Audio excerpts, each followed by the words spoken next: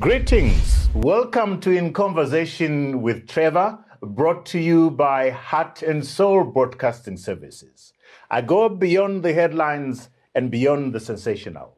Today, I'm in conversation with Memory Nguwi, an HR practitioner. Enjoy this truly informative conversation.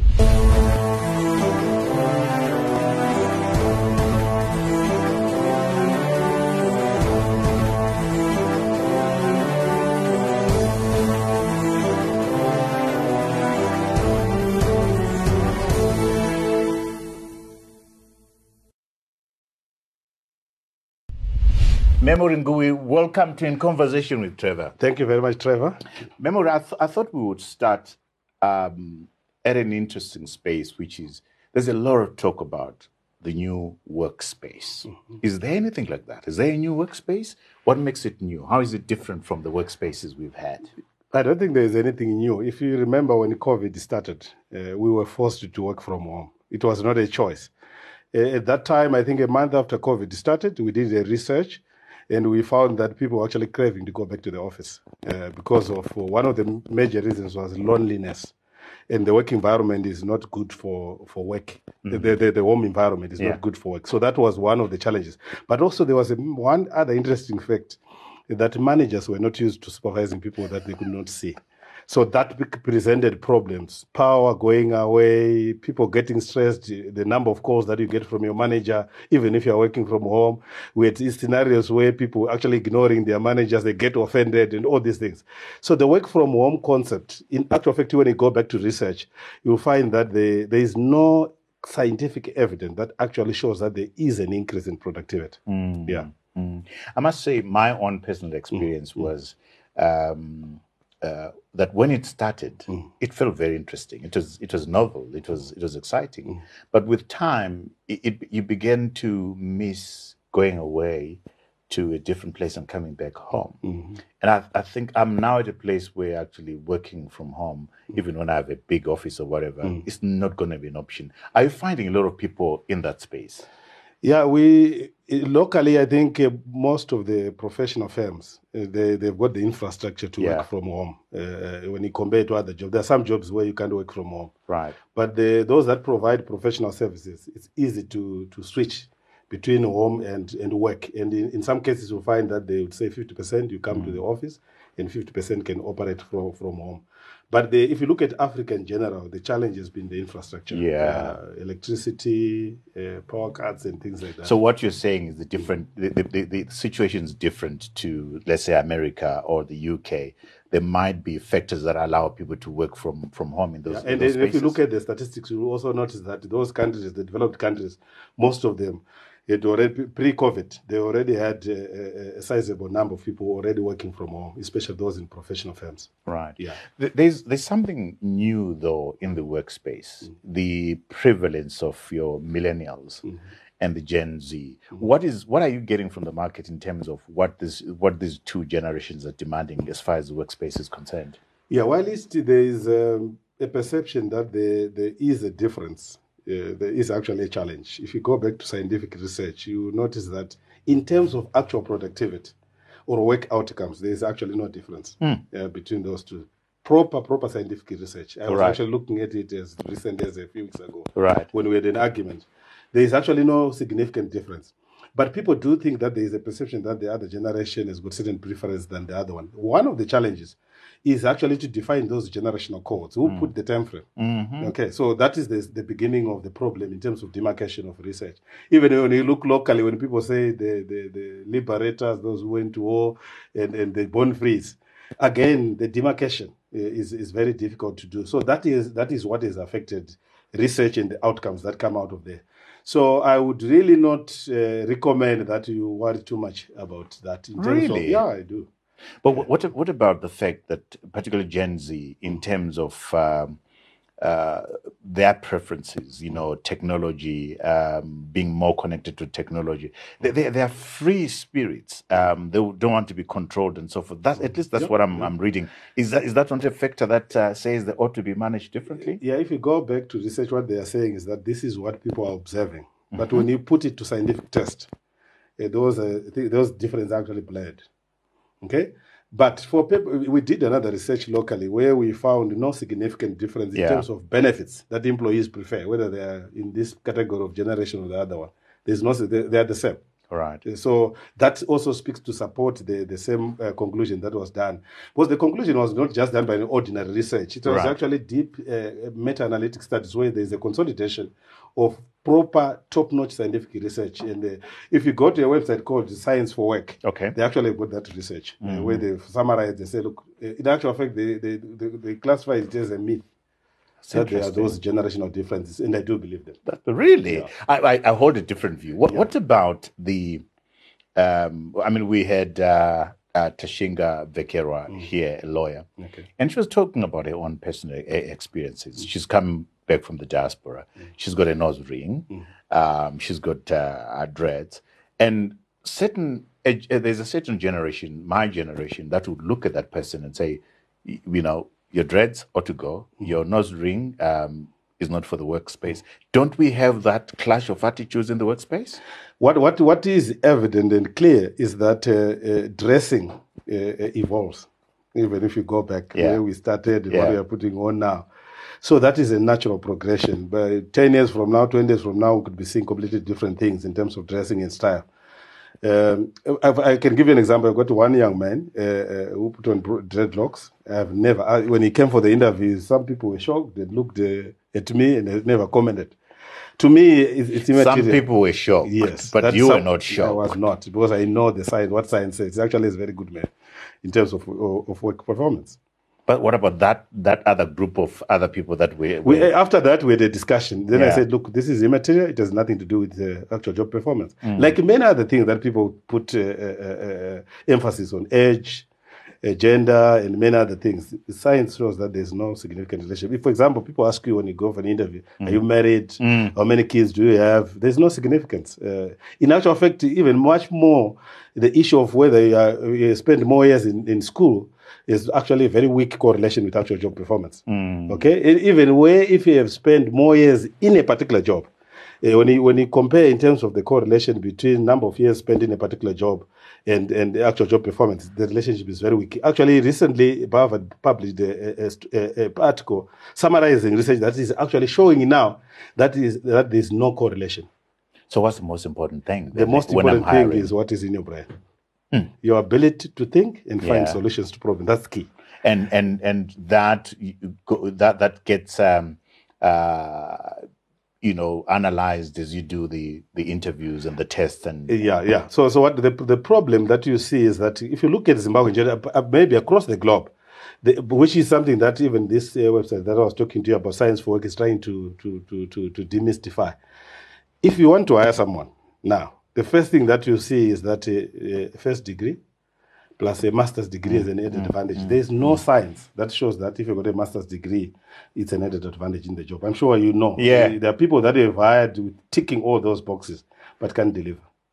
So I would not, people don't want to go to science. There's a very interesting book that you must read. It's called Denying to the Grave. You must read that book. It's actually presenting facts and denying to the grave. It's presenting scientific facts that you can't dispute, but people still don't want to practice. The same thing. So those are some of the challenges. That's why you find that most companies you find. Have you ever heard of a company that was run down by a person with an O level in this country, for example? No. They're all masters, PhD, chartered accountants. Yes. So those are the facts, but people don't want to believe that. Let's talk now about the importance of the HR department. Jack Welch, in his book Winning, says it's important to elevate HR to a position of power and importance in an organization, and he actually recommends that the HR function should be as near to the CEO as possible. Is that your view? And in your assessment of the local environment, is HR given the recognition that it deserves? If you look generally, Trevor, you'll find that most companies that do well, you will see where they are pitching their HR.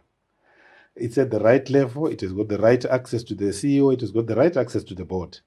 That's where you see the difference. Then you can go to some companies that are struggling with industrial relations and even the performance. You'll find the HR role is reporting to someone in finance and admin or operations. Once you do that, you're already showing that there is a problem in the organization. And we do have quite a significant number of people who have risen from HR to be CEOs. Very good ones, actually. Yeah. I think one of them being Precious Nyika, isn't it? Jom Tiza. Jom Tiza. Yes. Yeah. And the late Theo Moyo as well. Yeah. Yeah. Okay. So what's the right level in your view? Is that proximity to the CEO? Is the proximity, the title to me doesn't matter. It could be an executive. But it must report to the CEO. Don't make that mistake. Once you get HR to report somewhere else, the problem is you're creating a buffer between the CEO and the people. You're creating a buffer between the CEO and the concerns of your employees. So the finance person will never be able to supervise HR. I don't think so. I'm sure there's a lot of finance people out there that would disagree with you. And then in terms of the right person to run the HR department, Jack Walsh says HR types are pastors and parents.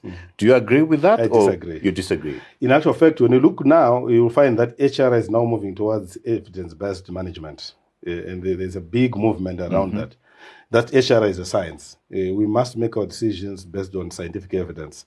If I'm going to recommend Trevor to be in a higher role, what is it that I have seen? Am I using my own intuition, or there is evidence to show that Trevor can actually succeed in a higher role? So there is a movement going on in terms of evidence-based HR. And while HR people need to be nice, but I think first of all they need to be business people. Because what you want is HR for business, not HR for HR. Because once you get an HR for HR, you're already in the wrong lane. You want HR for business, someone who can come in there and be the sounding board for the CEO on issues to do with strategy and HR. Because most of the HR people, if they are good, they will also be very good on strategy. Yeah. So talk to me about what goes into making an HR person for business. Yeah. The first thing is that they must have a very clear understanding of how your business makes money. The first thing, obviously, is to understand the income statement, the cash flow statement, the balance sheet.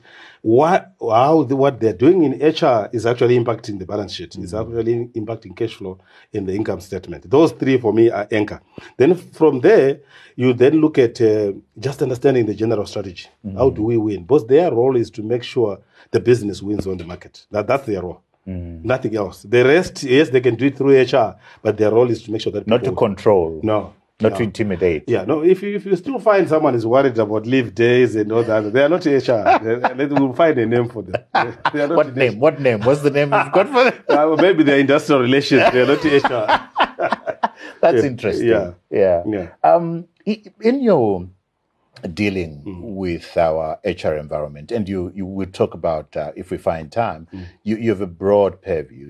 You've sat on boards. You've risen from the bottom as a personnel assistant to where you are running your own business now. What would you say are the three most difficult challenges that the workplace is dealing with at the moment, given the environment and everything else? For me, I think the biggest across is what lacks in the organization is what is called psychological safety. This is the freedom to disagree, allowing people the freedom to say, Trevor, I don't think the strategy works, and you walk away and go and think about it without punishing the person who has actually raised the concern. Okay, even if you go, Google did a big study called Project Oxygen. And in that particular study, they found that this team building that you got people going for team building, for me, it's a waste of time. As long as psychological safety is not there, you go there. I'm sure for those that have gone for team building, you go there, you come back, you go very excited in Nyanga and Vic Falls, you come back. And when you come back, you are back to square one. You are back to reality. That's what you see. But if there is psychological safety, we put things on the table here. Yeah. Regardless of level. If you're in a meeting, let people put their views on the table. And the views must compete for authenticity and credibility. So you're saying team building is a waste of money and time. If psychological safety is not addressed, you must read the book called The Fearless Organization by Amy Edmondson. That book lays bare. For example, if you look at the Fukushima disaster, what happened there is that employees actually knew what the problem was. But they were ignored. They had no platform to be able to air the concerns. The Boeing problem, remember, there was the 737 MAX. Yeah. If you read the report, it's the same thing. It's people, there's actually a conversation of the pilots talking about the problem because the plane was going up and down. And they actually, it was captured in their conversation in the post-investigation. So when the pilot was asked, why are you not telling this to your boss? He said, look, it's career limiting. And most people are holding off the ideas. Because if they put them on their table, it's career limiting. And so they will let you go. Have you ever been in a meeting where everyone agrees with you? Then the moment they walk out, they say, Trevor is crazy. This thing will not work. Okay. The moment you find after every meeting, there are more conversations outside the meeting, it's an indication of no psychological safety. So if an organization could build psychological safety, problem number one would have gone for me. How do you build the psychological safety? Psychological safety starts with the leadership. You know, when you're conversing with your staff, giving them the platform, initially it will be unpleasant. Let me tell you, and people don't like negative feedback. It will be very unpleasant, but when you get used to it, it becomes part of your culture. That's key. Then the third issue is, culture is very strong. Okay, because culture for me is the rules of belonging, not the way we do things around here.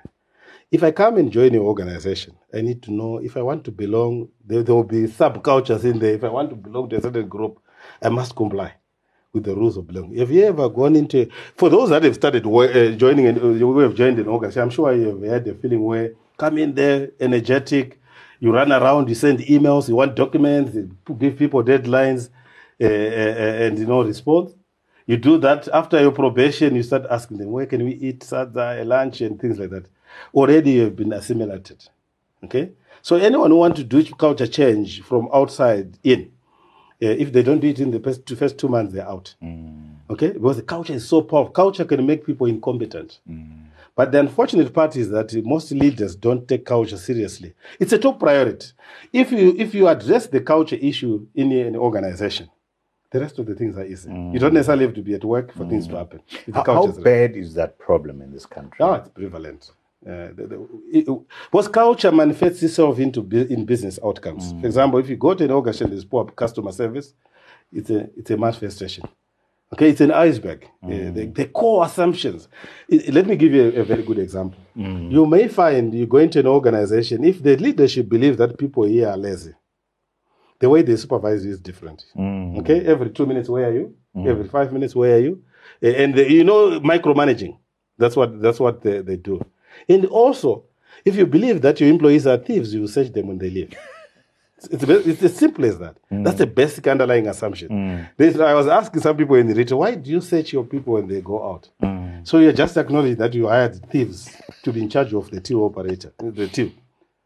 Why don't you hire the right person rather than wasting money trying to hire the security guard? There are plenty of security companies that are actually just there to search someone. Imagine, you're investing hundreds of dollars that you should pay someone in order to search an employee. For me, that is a big problem. If you go to Costco, I think the retail, the giant. Yes. They don't search. Their shrinkage is the lowest in the world.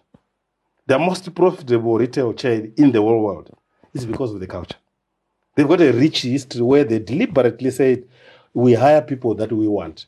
The third problem in organizations is that people hire people that are wrong, then spend the rest of their life fighting them. You understand? So for me, that is a challenge. Wow.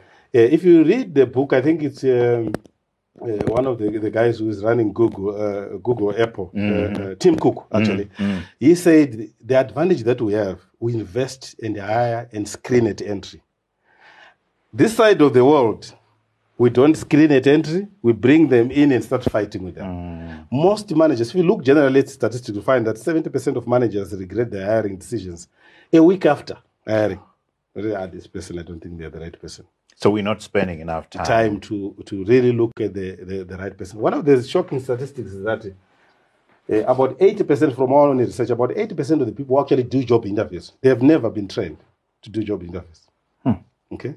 And we know the biases that we find in job interviews. You go there, if Trevor likes you, you're in. I remember at some stage, long back in one organization, so we're hiring a receptionist. So we interviewed 3 people. The first one came, the finance director said, no, not this one.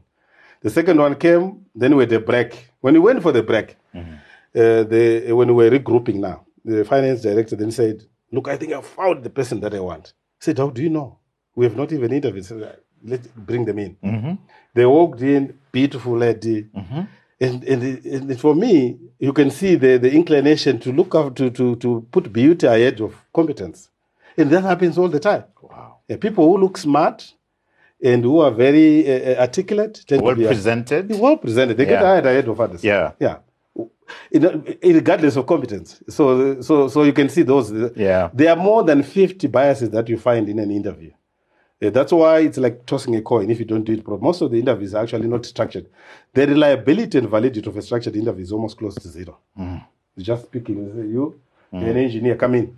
You go away. You see what I'm saying? So those, I would think, those are the key challenges: psychological safety, bad culture, and we are not good at hiring. There are people out there who are wasting away in terms of their talent, but who are so good that they can be developed to add value to the economy. There is something called leadership derailment, and it's largely emanating from a personality defect, which you can correct, by the way. So in America, they were estimating that about the country loses about 21 billion in leadership derailment. This is where someone very charismatic, very sharp, switched on. Yeah. And on the basis of that, you hire that person to run the business.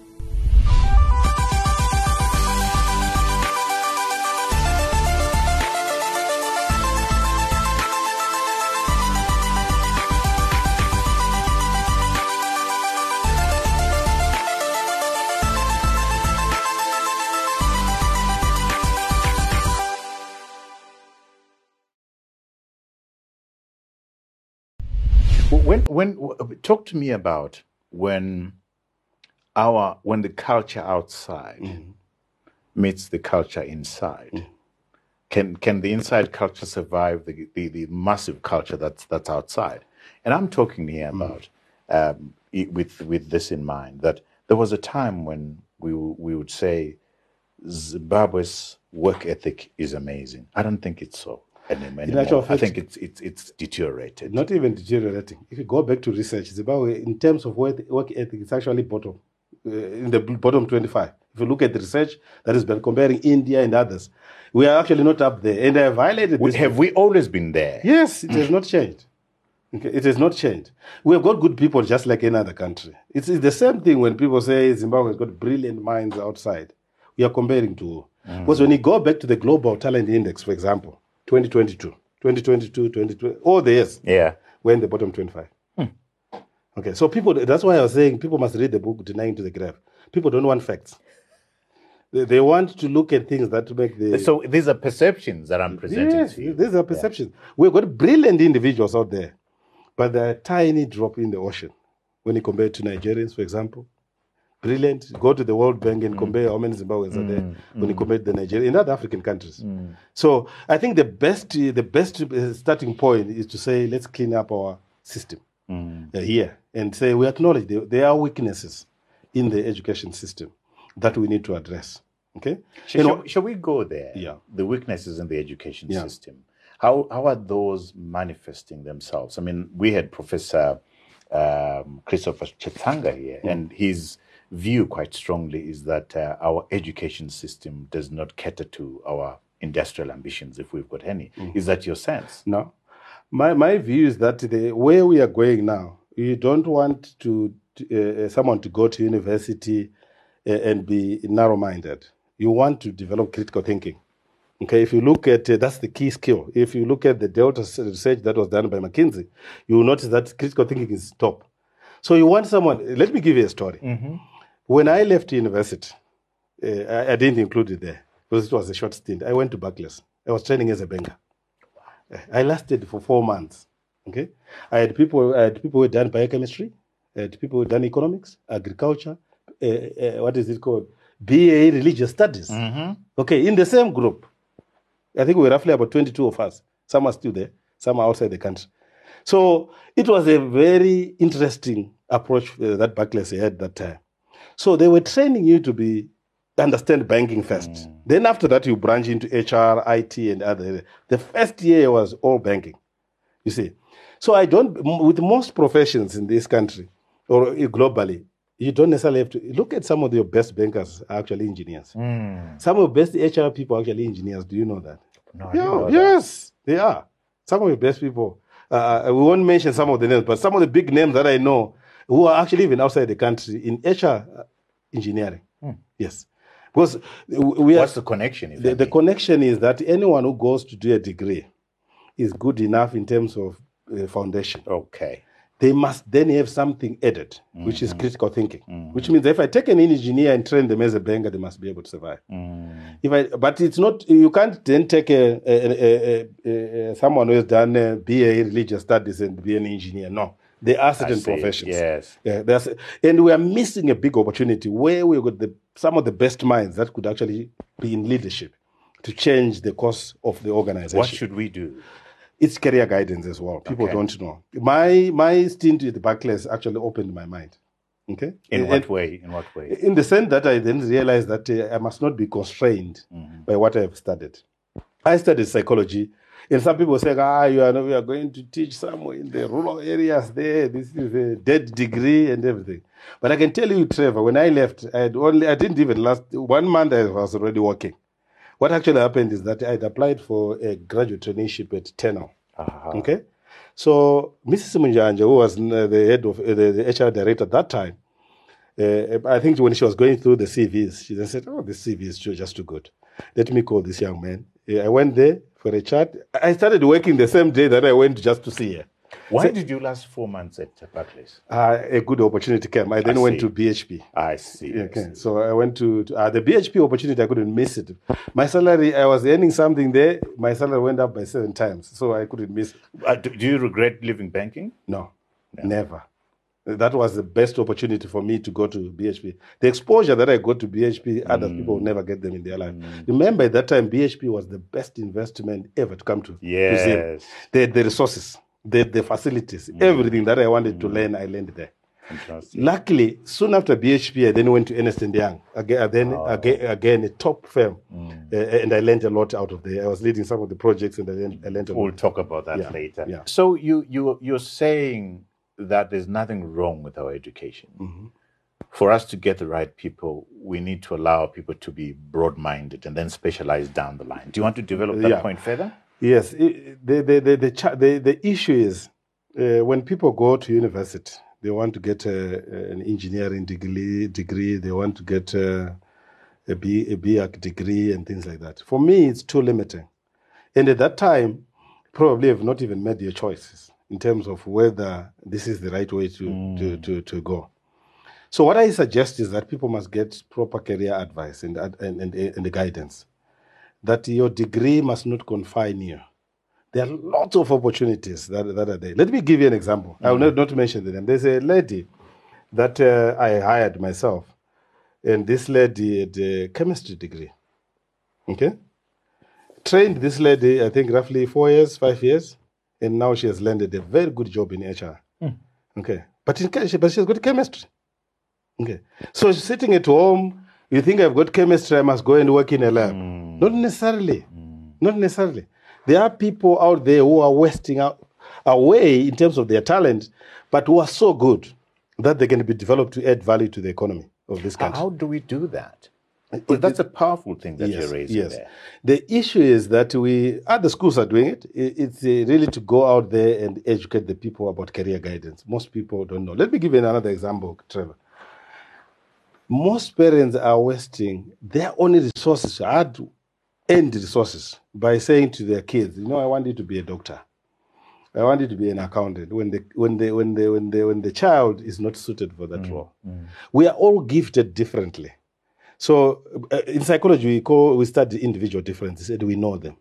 There's no way we are all the same. We are gifted differently. We have got something that is better than someone else elsewhere. The key is to capitalize on that something that we have. Yeah. But people don't know it. So you capitalize on that thing that we have. And once you do that, when you found it, yes, you'll find that everything works. There are some parents that I was talking to some parents, and they were indicating that if they knew, if we had the conversation that we had with them earlier, they would have made better choices for their children. Because imagine you take someone to A level, Very expensive school, they come up with 2 points or 0 points. The loss is massive. Absolutely. You have devastated the child, you have dented their confidence, you start from 0. This is where you then say, look, can you go and manage the farm? Okay? You start giving them chicken and stuff when they're actually up there. They must be somewhere up there. If only they've been guided properly. They could have just gone and do religious studies and gone to university. And instead of chasing father's dreams and mother's dreams. Which is a problem. Which is a problem for me. I think that's the challenge that we see. Yeah. What's your assessment of our talent pool in the country at the moment? I hear a lot, again, you're making me become very cautious about talking about the perception. The perception is that we're losing lots of talent, that we don't have the talent pool for what we want to do as a country. What's your assessment? I think we do have the talent. If the talent is misaligned, it creates problems for you. There are people who are underemployed. So you'll find an accountant is a receptionist. And you spend money educating that accountant. You'll find an engineer is a clerk. You look at that, the wastage that is there. The talent is there, but I went through a graduate traineeship program, which I joined in Barclays, then ran away and went to BHP. BHP, I then did what I wanted to do. So a structured 2-year structured program. Everything that I know about Asia and the foundation that I have, I learned it there. The top notch, I learned it there at BHP. So for me, is the structure. If companies could be encouraged to take on graduate training, look at the top companies here. They actually constant supply of talent. Graduate, yeah. Yes, of graduates. For every company that can afford, I think that would be the best way. Apprenticeship, your graduate traineeship, a source of talent. Just look at where the people that go through those 2 programs end up. Our artisans taken by South Africa, most of them Namibia. You go to your graduate trainees, people who have gone through a proper graduate traineeship, they don't take long to be in management positions and executives. Look at around all the people, I know you've interviewed some here that are in top roles, most of them, they were actually under the Anglo graduate trainee program. And that shows you something that works. And people are failing to just replicate. For me, that's a challenge. You just replicate. So talent is there. Yes, we are losing. If you go to the Global Competitiveness Index, one of the weakest area that we have is that we can't attract talent from other countries. All right. Yeah. So that's how also we are ranked. How many people are actually have got patents that are being registered here? If you go to other countries, that's big. The same applies for people who are actually doing the PhDs, for example. How many people actually have got PhDs that are bankable, where we can produce a product or where we can transform something in the country? It's more about title than the results and the impact on the economy. Yeah. You've made me think rethink my position around team building. Yeah. You've challenged that idea. There are other concepts like what is it called, balanced scorecards, measurement of output and that kind of stuff. I find these are fancy words, and I wonder whether we actually go out and practice these.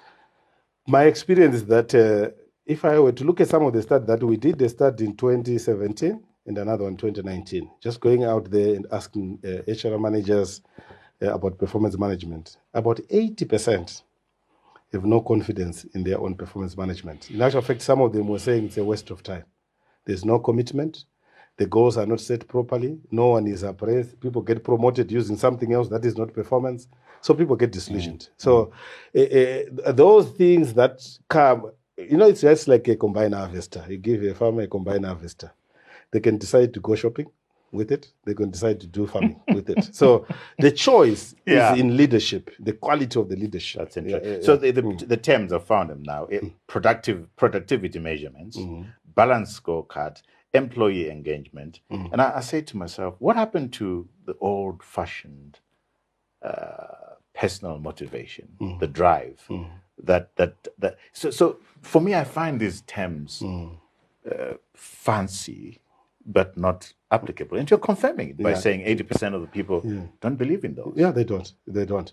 One of the things that maybe you need to share with the viewers, Trevor, is that let's look at 2 things. The first one is personality. Personality is largely hereditary. and partly childhood experience before the age of 10. Okay?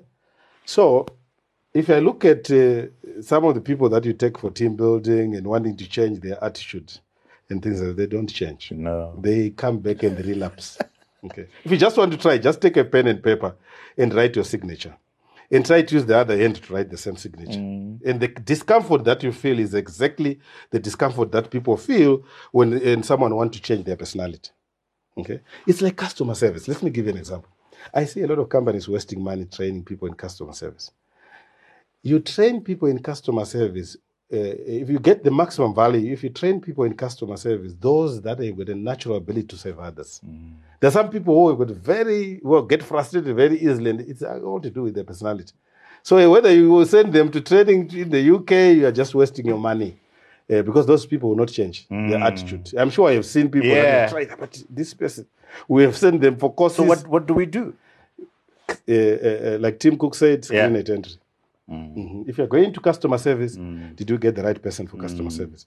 Some of them must just be in the security services. Probably where a bit of aggression is required. They must not be anywhere close to your customers, but they will not be able to handle them. Yeah. The issue of leadership sends me to this place, which is the influence of leadership in molding a company and in getting the results that companies get. I'll run down a couple of companies for you. Google. Apple, Amazon, Tesla, and Uber, and the Rupert Murdoch companies. My analysis of that is you have big individuals, big characters, big egos, bullies, and yet they drive change. Elon Musk. Tim Cook is slightly different, but the guy who was instrumental for Apple, what's his name? Steve Jobs. Steve Jobs. Yeah. Steve Jobs was disagreeable, but he got the result. So what are we looking at when you say leadership? What is it that you're talking about? Are these not leaders? There is something called leadership derailment, and it's largely emanating from a personality defect, which you can correct, by the way. So in America, they were estimating that the country loses about 21 billion in leadership derailment. This is where someone very charismatic, very sharp, switched on. Yeah. And on the basis of that, you hire that person to run the business. But they've got personality defects. They are narcissistic. Yeah. Okay? They are obsessed about themselves. They don't care about anyone else. If you cross their path, you get crushed. Those are the leaders that you get most of the time. The problem is that their success is normally not long-term. It's always short-lived. Just look at the history. It's always even if you look at the guy Elon Musk and others, you can see there are already people problems already. Google the same thing. Yeah, they are all Uber the same thing. Uber to get rid of the guy. Uber the big problem of his personality and also the culture that he built. Was bullying, especially violence against women and things like that. So if you look at the history, you will notice that these people have got short-term success.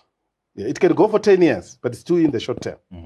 But after that, you see things start deteriorating. This is where you find the board reality now comes catches in. up. Yes, the board then says, let's remove this person and bring someone else.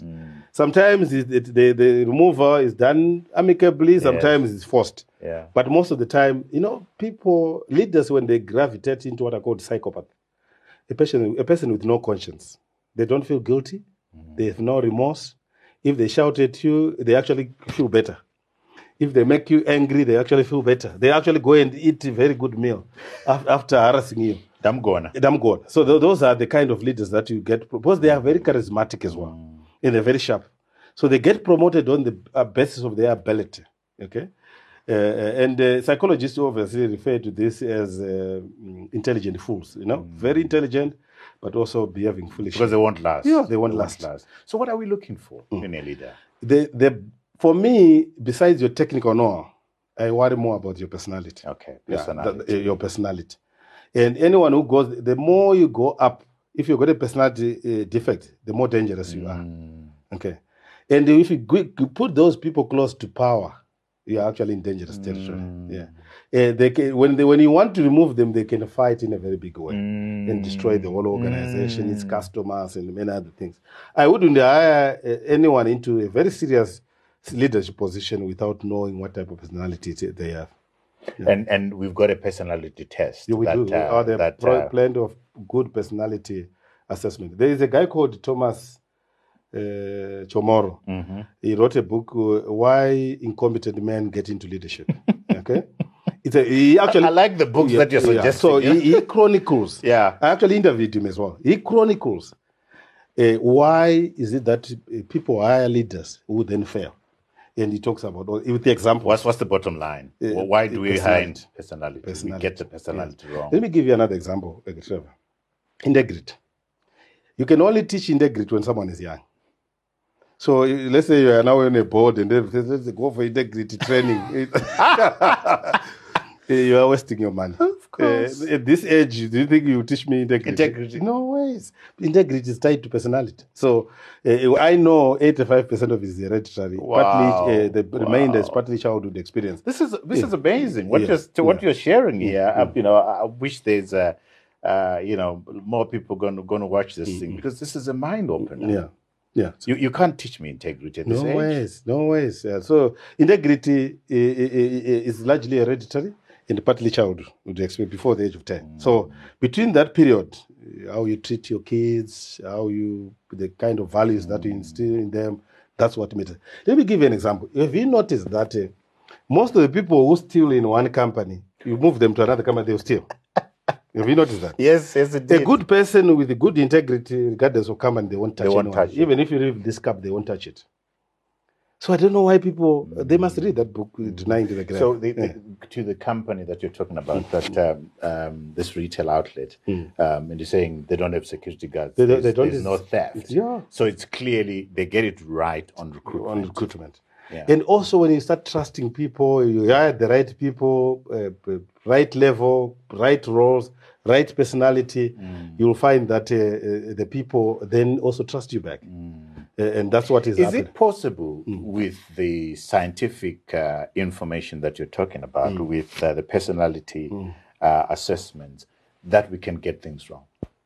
Even with all that sometimes you'll hire the wrong people, even when you've got... The problem, what normally happens is, Trevor is trying to hire someone, and I say to Trevor, this person is very brilliant, technically sound, but they will give you problems in terms of their relationships with other people, your customers, your employees, and colleagues.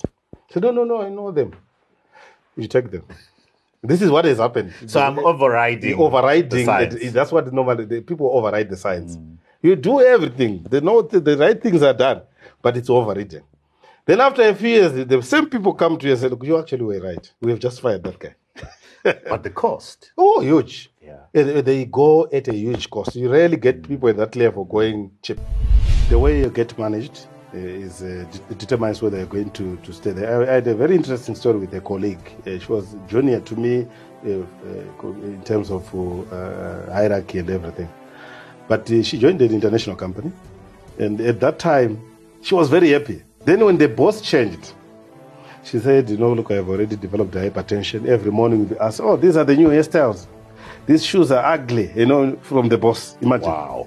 And eventually she had to leave. Psychological safety and personality, those are the key for teams. You can take people to Vic Falls.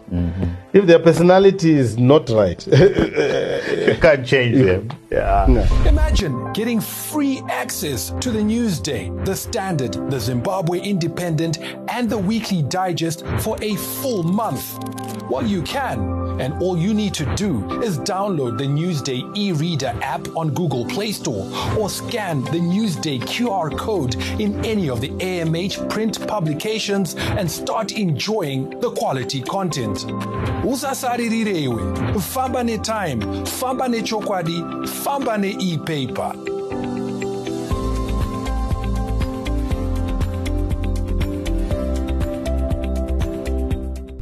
I hear a lot of people say people leave managers, not companies. Yeah. Is that true?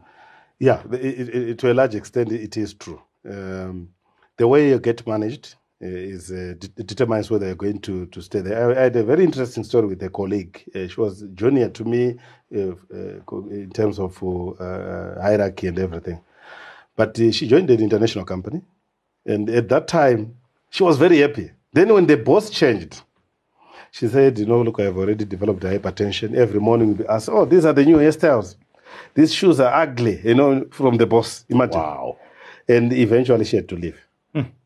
And that's true. So she left her manager. She left her manager. She loved the company. She loved the brand. Very good international brand, but she had to leave. And there are many others in that particular situation. There are companies that don't pay very well, but they've got the right leadership. People stay. There are companies that pay extremely well. And people still walk away. Still walk away from the money. People say, look, I would rather have peace of mind than earning this money and have no life at all. So that's the challenge. So it's true. Yeah. Is loyalty still a big thing in Zimbabwe, in the workplace? Are people still loyal? I don't think you should hire loyal employees. You don't need them. You want renewal. People must leave. 5 years, 6 years, it's enough. They must go elsewhere and do national service elsewhere. But when you're there, is loyalty a thing? If you look at our particular situation, I don't think there's very few people are actually loyal. They are only loyal to their own pocket because they need to survive. So while if you go there and looking for loyalty, you'll be very disappointed. So I would not look for loyalty. Are you giving me value within the structures that we have as a business? That for me is more important than saying, are you loyal? Yeah. Remember, I am fascinated by your journey at two levels. Your education and the way you rose in your career. Let's start with where you were born. Okay. Where were you born? Where did you go to school? So I was born in Chivi, that's Masvingo. Grew up there, stayed there for a very long time. My father was working for a mine. He started in Mashawa, then went to Shaban, then after Shaban, Kamativi. So I spent a bit of my time in Matabele in the north. Probably half of my lifetime in Matabele in the north. Kamativi, close to Binga. Yes. Yeah. So I know that area very well. That's where I went to school. So my father was a miner. So when we went to mining schools, were very good in terms of facilities. I do remember at that time that we had teachers from outside the country, especially to teach the sciences. And my maths teacher was from Germany, and I liked maths at that time. Then after that, I then went to, waiting for A-level results, went to teach. That was a very good experience for me for 3 months. In what way? Where was it good? It was an eye-opener. When you start from school and you now know how to handle a work situation. And I remember that time the headmaster that we had, he was saying, look, you guys are just too young. I don't think you are ready to teach. But I learned a lot out of that. So when I went to university, I wanted to do geography. I was also confused.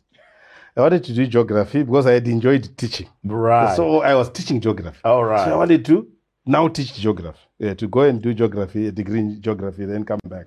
Then one of my cousins was doing statistics. Then said, look, explore your options. Why don't you go? He actually said, let's go to the psychology, social science department. And we went there and saw some of the lecturers and said, look, I think I like psychology. That's how I started, and I never looked back. Wow. One thing that also happened while I studied at university is that, which I think other people who are in college would do, is that immediately when I joined first year, one of the lecturers that we had, Josephine Jordan, she was one of the top psychologists at that time, also interacting with industry. She said, look, if you want to be up there and probably run your own business, you must start preparing now. You're lucky that I'm talking to you. She actually took me out to Coimbra. That was my first time going to a restaurant. Yeah, to proper. Struggled a bit, but survived. With fork and knife. With fork and knife, yeah. So after that, in that discussion, they said, look, let's start preparing your CV now. Let's dream and write down what you want to do. I then at that time said, you know what? The question that she asked me said, look, which companies do you want to work for? As a starting point, just to give you the right groundwork in terms of experience. I said, I want to work for Barclays, I want to work for BHP, I want to work for Ernst & Young, those three. And I worked for all of them after. And I've told people this story, true story. Wow. So I prepared my CV. I will share my CV, my original CV, one day on Twitter. I still have it, and all my references from. Well, you've got it, so we can share it with the viewers. We'll put it up there. Yes. I will share my. It's one of the best CVs. People can't do their CVs that good even up to now. Okay, so after that, she then said, "Look, I want you to go for communication skills was compulsory. It was not part of the degree program, but it was compulsory. But people were running away from going for communication skills. So she said, you must go every class, you must go in there. She said, go and learn computers, is the computer. So she was basically mentoring. Yes. Go and learn computers. Go and do statistics. I want you to learn any one of this. You can't be a scientist if you don't know how to do statistical analysis. So end of first year, I was already very good in most of the computer packages. I was good in statistics, most of the basic statistics. I was good. Communication, presentation skills have never been a problem for me ever since that time. So when I then got to third year, I was really serious. I knew exactly what I wanted to do. Okay, I said if I go to work for Barclays, BHP, any one of those, and build enough experience, I want to go into the big accounting firms and go into consulting. Get the necessary experience, go into leadership. And you are at undergraduate level? I was in third year that third time. year. Yeah. And I mean, when I was third year, I wasn't thinking like you. How do you explain this? I got help. My cousin, so, my cousin, when he took me to psychology department, changed my mind from geography to psychology. You know what? When I went to psychology, that's the other bit that I missed. The first term were terms, not the semesters like they are. The second term, I was really not interested. So I would just write exams to pass. Then after that conversation, which was Finn Jordan, I changed. We started getting 2-1s, 1s there, 2-1s. I got very serious. That's when my life changed in terms of approach. When we got to... Where is Josephine Jordan now? She's in the UK. Yeah, we talk. We talk. She knows that you had this influence on. She had this influence on you. She actually predicted it Wow. at that time, and she has referred a lot of people to me, even some outside the country. Say, talk to this person when you go there. Wow. You have a conversation. Yeah, she had a huge influence. Most people didn't like her because she was very tough. She when we were doing our dissertations for our final year, we were 5 of us. 6 of us. She chased away the rest. We remained 3 of us, and the 3 out of those 3, the other one is led. Out of the 3, the other one myself. Well, what is it that you think she taught you? I mean, through this encounters. She was very good at planning and getting things done. Okay. That one was a ritual. You couldn't escape. You couldn't go there. We were actually having dissertation meetings at a house in Epping, in Mount Pleasant, every morning at 9. So if you have not done anything, she would almost like set a dog on you. Do you understand? So she would say, look, walk out. The dogs were outside. You have not done anything. She would tell you, look, you can leave. That's tough. And she opened the door. Leave. Yeah. Please leave. Yeah. And other people couldn't handle it. I said, one of the things, out.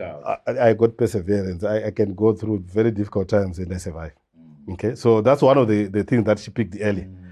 So after all that, when I did my dissertation, it was actually publishable material. So they wanted to publish the journal at the University of Zimbabwe at that time.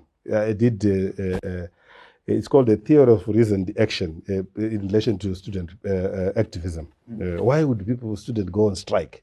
We went into the theory of psychology and unpacked it. And it was publishable material, but they refused to publish it. After this, it's not been published up to now. It has not been published, but it's publishable material. Okay. Yeah. So I will revisit after this conversation because it made me remember. That's good. Yeah. So after that, she really taught me a lot. Just interacting. Yeah. So you finish your undergraduate, and then what do you do? When we were in undergrad. That's when I got this Barclays, because they would come to the university and say apply. There will be a job advert on those notice boards. Applied. Let me tell you what happened.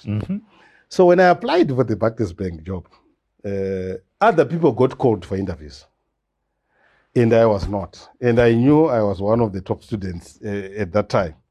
I had to be called unless there was a very valid reason why I was not. But you were not called. I was, I didn't. In actual fact, they had called me, but they sent there was for communication. There were no cell phones, so they sent the communication at Fairfield Surrey Air Base. That's where I was staying with my uncle that time. So the letter came 3 weeks later. Others have already started. Oh, so what I did is I took my letter, went to Barclays Bank. You know Barclays Bank in yeah. So I went there, I said to the secretary, no, look, I was supposed to come for an interview, but I missed the opportunity. Go away. There was no way they would talk to you. So I was arguing with this security guard. Then the PA to the CEO of Barclays that time, he had the discussion. Then she said, look, what can I do for you? I explained my story. I said, it will be difficult, but let's go and see the CEO. We went up. I said, just give me 2 minutes of your time. Yeah. She went inside, talked to the CEO, and said, come in. Then when I explained this, I said, look, this job, I can actually do better than probably some of the people that you have hired for this role. That's what you said? That's what I said. I said, why? I said, I know I can do it. I said, okay, can you come for an interview at 2? Then I went away, came back for an interview. There were now 4 people in the panel. It's just set for me. So soon after the interview, I was offered the job. I actually waited for my offer letter. Okay. Then the following Monday, this was a Friday, the following Monday, I then joined the others on training, the other group. Wow. And then I told them, you guys, you should have told me that you've been hired because I was supposed to start with you. That's how I started. Why would they? I mean, it's... And the other thing, Trevor, I have never attended a job interview and failed. Whether it was lucky, I don't know, but I also prepared, which is something that I always talk about. Well, your sessions with your lecturer, Josephine Jordan, prepared. The discipline clearly has stayed with you up to now. Yeah. So after when I joined BHP, I then started on my master's program because I wanted to be registered as a psychologist. You can't be registered here without going through a master's. Then you to go through an internship, supervised internship to be registered because psychology is a controlled area. You can't practice psychology because someone with a first degree in psychology, even a master's degree, they are not a psychologist until they get registered with the regulator. And you get your practicing certificate renewed every year. It's just like so you got your MSc in 2001? Yeah. Okay. Yeah. And then you started as a personnel assistant with Tenhall. Yeah. Then you went and that's when you did a graduate learner human resource with BHP. Yes. You spent some time with Ernst & Young. Yeah. Talk to me about the decision to go on your own as an entrepreneur. 2004, you launched Industrial Psychology Consultants. What happened? It was at that time I was not ready. It was not, so it was forced. You forced it? No, it was not. Let me give you a bit of history. When I went to BHP, remember BHP, the way it closed. There was no notice. So we went, we're going to BHP with those luxury buses, the blue arrows. I remember them, how we used to envy you. Yes. We used to love that. And you had lovely uniforms, I think. Blue and white or yes. So we went there one morning, I think it was on Wednesday. We got there and John Anderson, who was the director HR, came to the bus and said, look, guys, we've had a slight problem at the mine.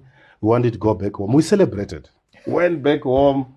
That same night, then he had people coming to me and said, look, the company is closed. I couldn't believe it. But I had a bit of insight because of what I was doing there. Because some of the calculations that you start getting, say, look, can you do this permutations? Can you do this permutation if we were to close it? That time, it did give me a bit of insight into what was likely to happen. So I was not as shocked as the other ones because of where I was in the department that I was working. I was also working very close to the guy who was running HR at that time. So BHP closed with no plan for me. And friends disappeared. Basically disappeared. Had no friends at that time. It's a very clarifying moment when you lose your job and the people that you thought were close to you walk away. And even when you do a courtesy call or just saying, how are you? They will make sure the call is as brief as possible. Okay. So I mean, we had our lawyer friend, who got involved in an accident and is in a wheelchair. And he says, when he was at St. Giles, the people that he thought were his friends disappeared. What does that say about human nature? As far as your own experience is concerned? My view is that friendship is materialistic. That's one. As long as people benefit from you, they keep the relationship open. Once the benefits disappear, they disappear as well. But they are true friends. You do get one or two true friends. So you lose your job. BHP closes down. Your friends walk away from you. Yes. You're now on your own. What then happened is that at that time I was asked to say, can you remain for 2 weeks to do the permutations in terms of payments? I see. Because I was also in charge of remuneration that time. So I remained, whilst I was there. Then one of the guys said, look, my boss, John Anderson, that time, John Anderson was one up. I had my boss, Tapiwa Nelongwe. He's still available. We meet occasionally. A very good boss. So at that time, I said to Tapiwa, look, I want to look for a job. Whilst I'm helping, I want to look for a job. Then the boss said, look, let me just call Ernest and Young and talk to Trace Chittenden that time and see if they can interview you. Because they talked about looking for consultant. So called and said, tomorrow, please come for an interview. When they got the job, the same day I got the offer letter. At Ensign, yeah, offer letter. I got the offer letter and started a new chapter there. So worked for Ernest & Young for a while. After that, I then said, let me explore. Then went into banking with Rapid Discount House. Rapid Discount House. When there, I was the group HR manager for Rapid Discount House. Stayed there. Then remember, 2003, the bank closure. They closed the discount house. I was on the holding company. So you could, if the discount house goes, you can't remain there. Because that was the case. Yeah. So one way or the other, I had to go. Again, the friends disappeared. Okay? Luckily, what I had done that time, I had my own personal car. Sorry for laughing, but I just find this very funny. These friends. Yeah, so I had my company car, which they took day one when they said, "Look, you can't leave the cars in the basement." That's the message. In actual fact, what happened that day was that when they closed, that time they were moving with Zebeng and the police and everything. I remember. Yeah, so they would come. I was the HR group HR man and said, "Who can we see here?" Said, look, we can, the receptionist said, there's Mr. Nguwi, I think it would be the best way to coordinate the other guys. So the guys, Mr. Nguwi, are wanted by people here, they seem to be looking for you. Reserve Bank and police. Yes, the way they were doing that time. So when when you're in trouble, we don't use the lift. So I was on 9th floor. You use the stairs. So the stairs would give you enough time to think and look at where could I have committed some offense. So I walked down 9th floor to the 7th floor. Go there. Said, look, can you bring the in charge of HR? I said, no, I'm in charge of HR of 3 business units. So no, we want from the people from this. He said, you won't be able to separate them. Just who do you want to see? Then all of them said, can you go into your boardroom and also bring your car keys? Okay, so people, first thing is put your car keys there. Some people brought 2 cars. So said, okay, the car, no one goes into the basement to get the cars. Okay, and you guys must go home. Okay, so all of us, were 12 of us, the senior guys there. Some who had nothing to do with what was happening in the way all the discount house, and the banks were being run that time. So the people, instead of using the lift again, we were told we must leave, lock and leave. So we walked from the 9th floor up to the ground. Because no one was talking to each other. So it was a Cape Center. So you walk across to Greatermans there. That was Greatermans there. You look back and look there and say, it's gone. That's how it ended. Wow. Luckily for me, because I was in HR, I had to stay for about 6 months. Again to close them down. Yeah, to help. But there was other employees who were, there were lots of employees who were not involved in the other. So is that the situation that then forces you to start your consultancy? Yes. So after that, I then said, look, let me sell my car. I then looked for a friend who was at Ernest & Young that time. They'd also left and went to the US, came back. and said, why don't you start something? She said, look, let's go and start at my house in Ghana.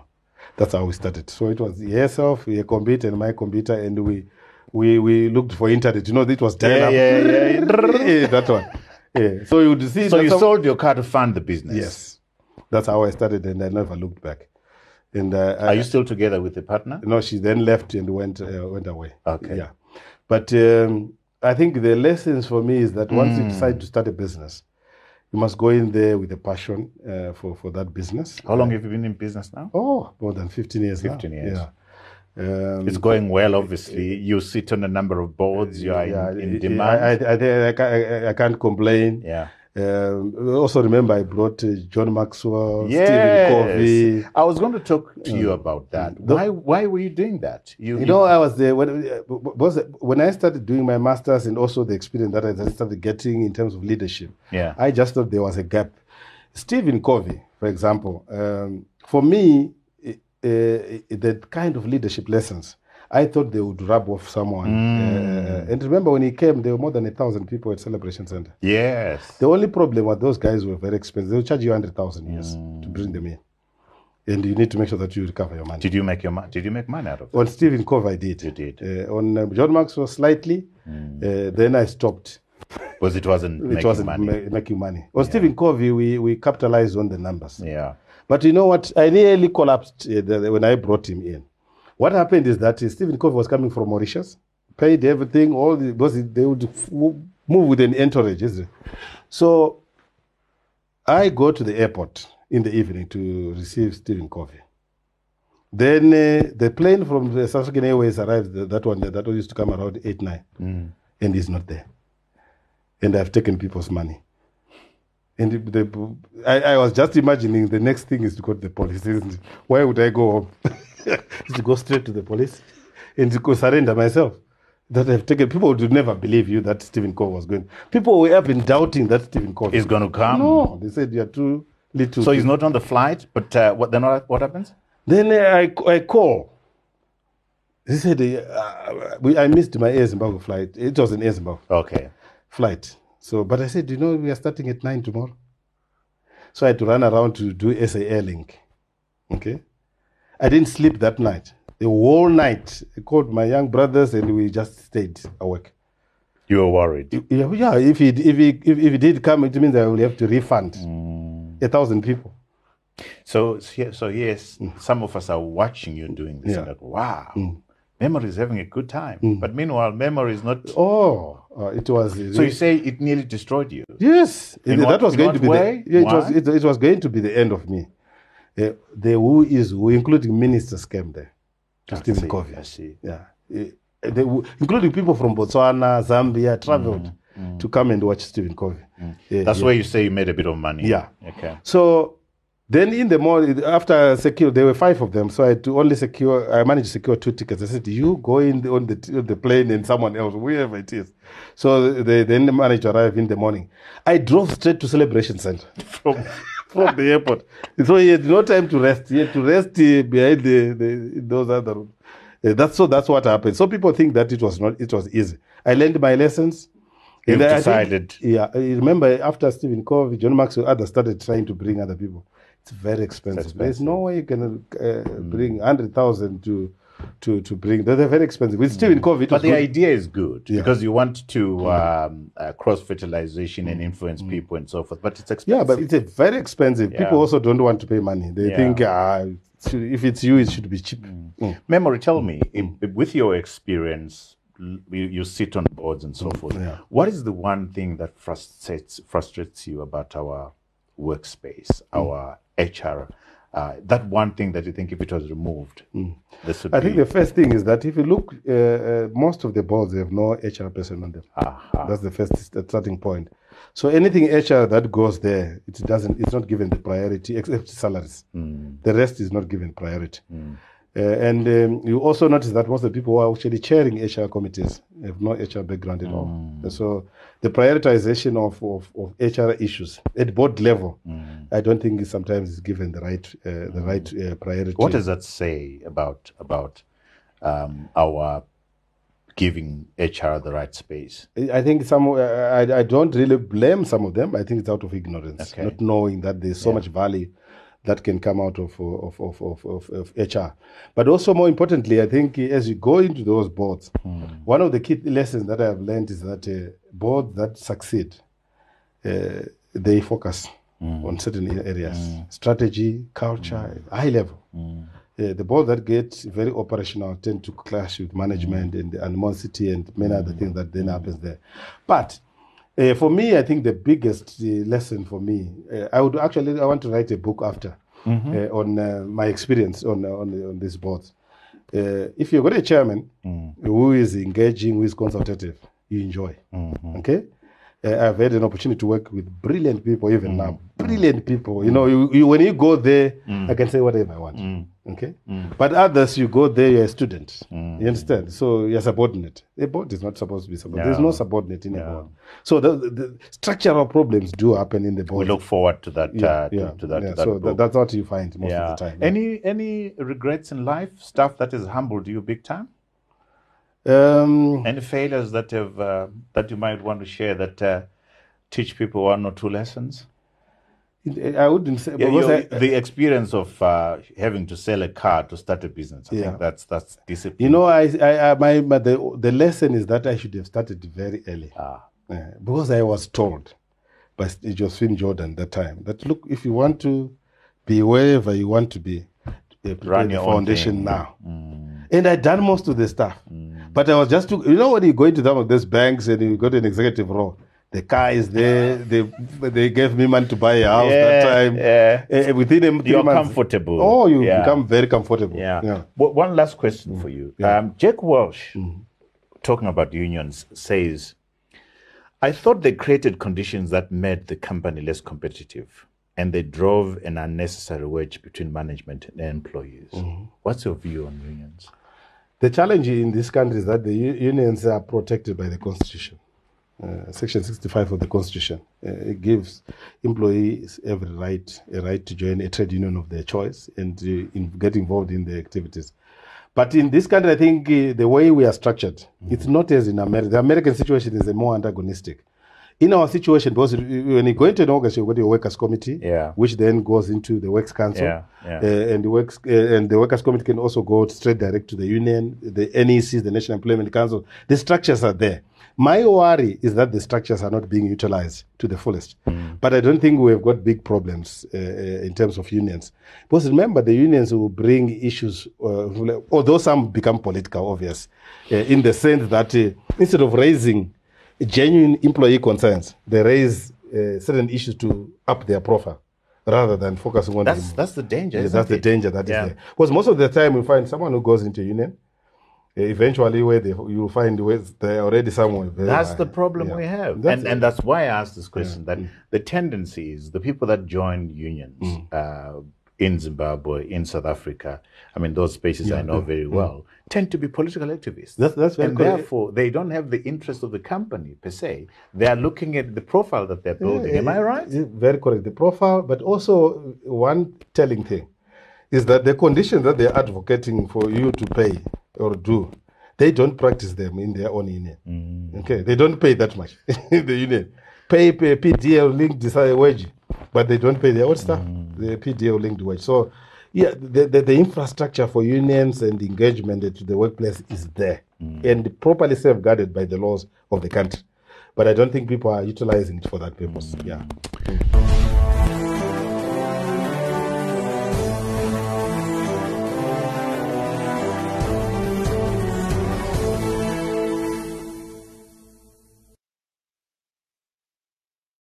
Memory, it's been a joy talking to you. We've already shared, I think, about 4 or 5 books, but still, I want you to share with our viewers who love books out there, at least 3 books that, apart from the ones that you've already shared, that you'd say, read this book and I think the one that I would recommend people read is called Think Again by Adam Grant. Because that book, what it tells you is how to make the right decisions. It's almost ready to dying to the grave.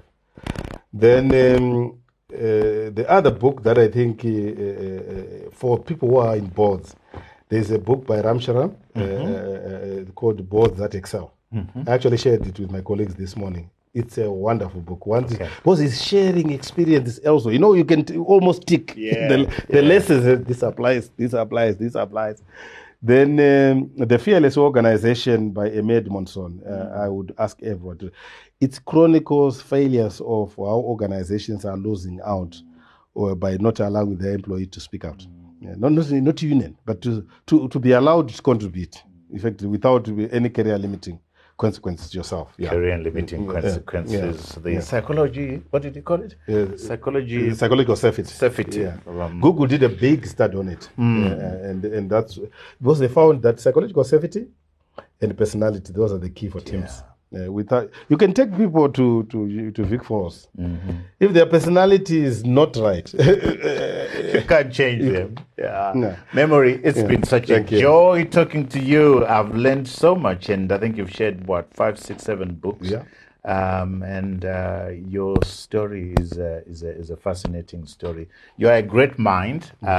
You play an important role in this country in terms of HR issues, and we really appreciate you. Thank you very much. We wish you all the very best. We're going to bring you back to do a masterclass because we think you that kind of. There's a lot of masterclasses in you, and that book that needs to be published. Yes, right. Yeah, I will. That one is a good one. Memory. Allow me to turn now to our viewers who are all over the world who follow this show on a weekly basis. Remember, we are out on YouTube every Monday, 7 a.m. Central African time. To ensure that you don't miss out on any of these quality conversations, such as the one I've had with my brother, Memory here, please click onto this red button and subscribe. When and if you subscribe, you'll get an alert every time we have one of these quality conversations. We've gone a step further and created platforms for podcasts. So every conversation is available on a podcast. Go to our website. We've created a website for you. We have a weekly newsletter for you. For insights and updates on the things that we are doing. Remember to subscribe, to share, and to like. Until next time, cheers to you all.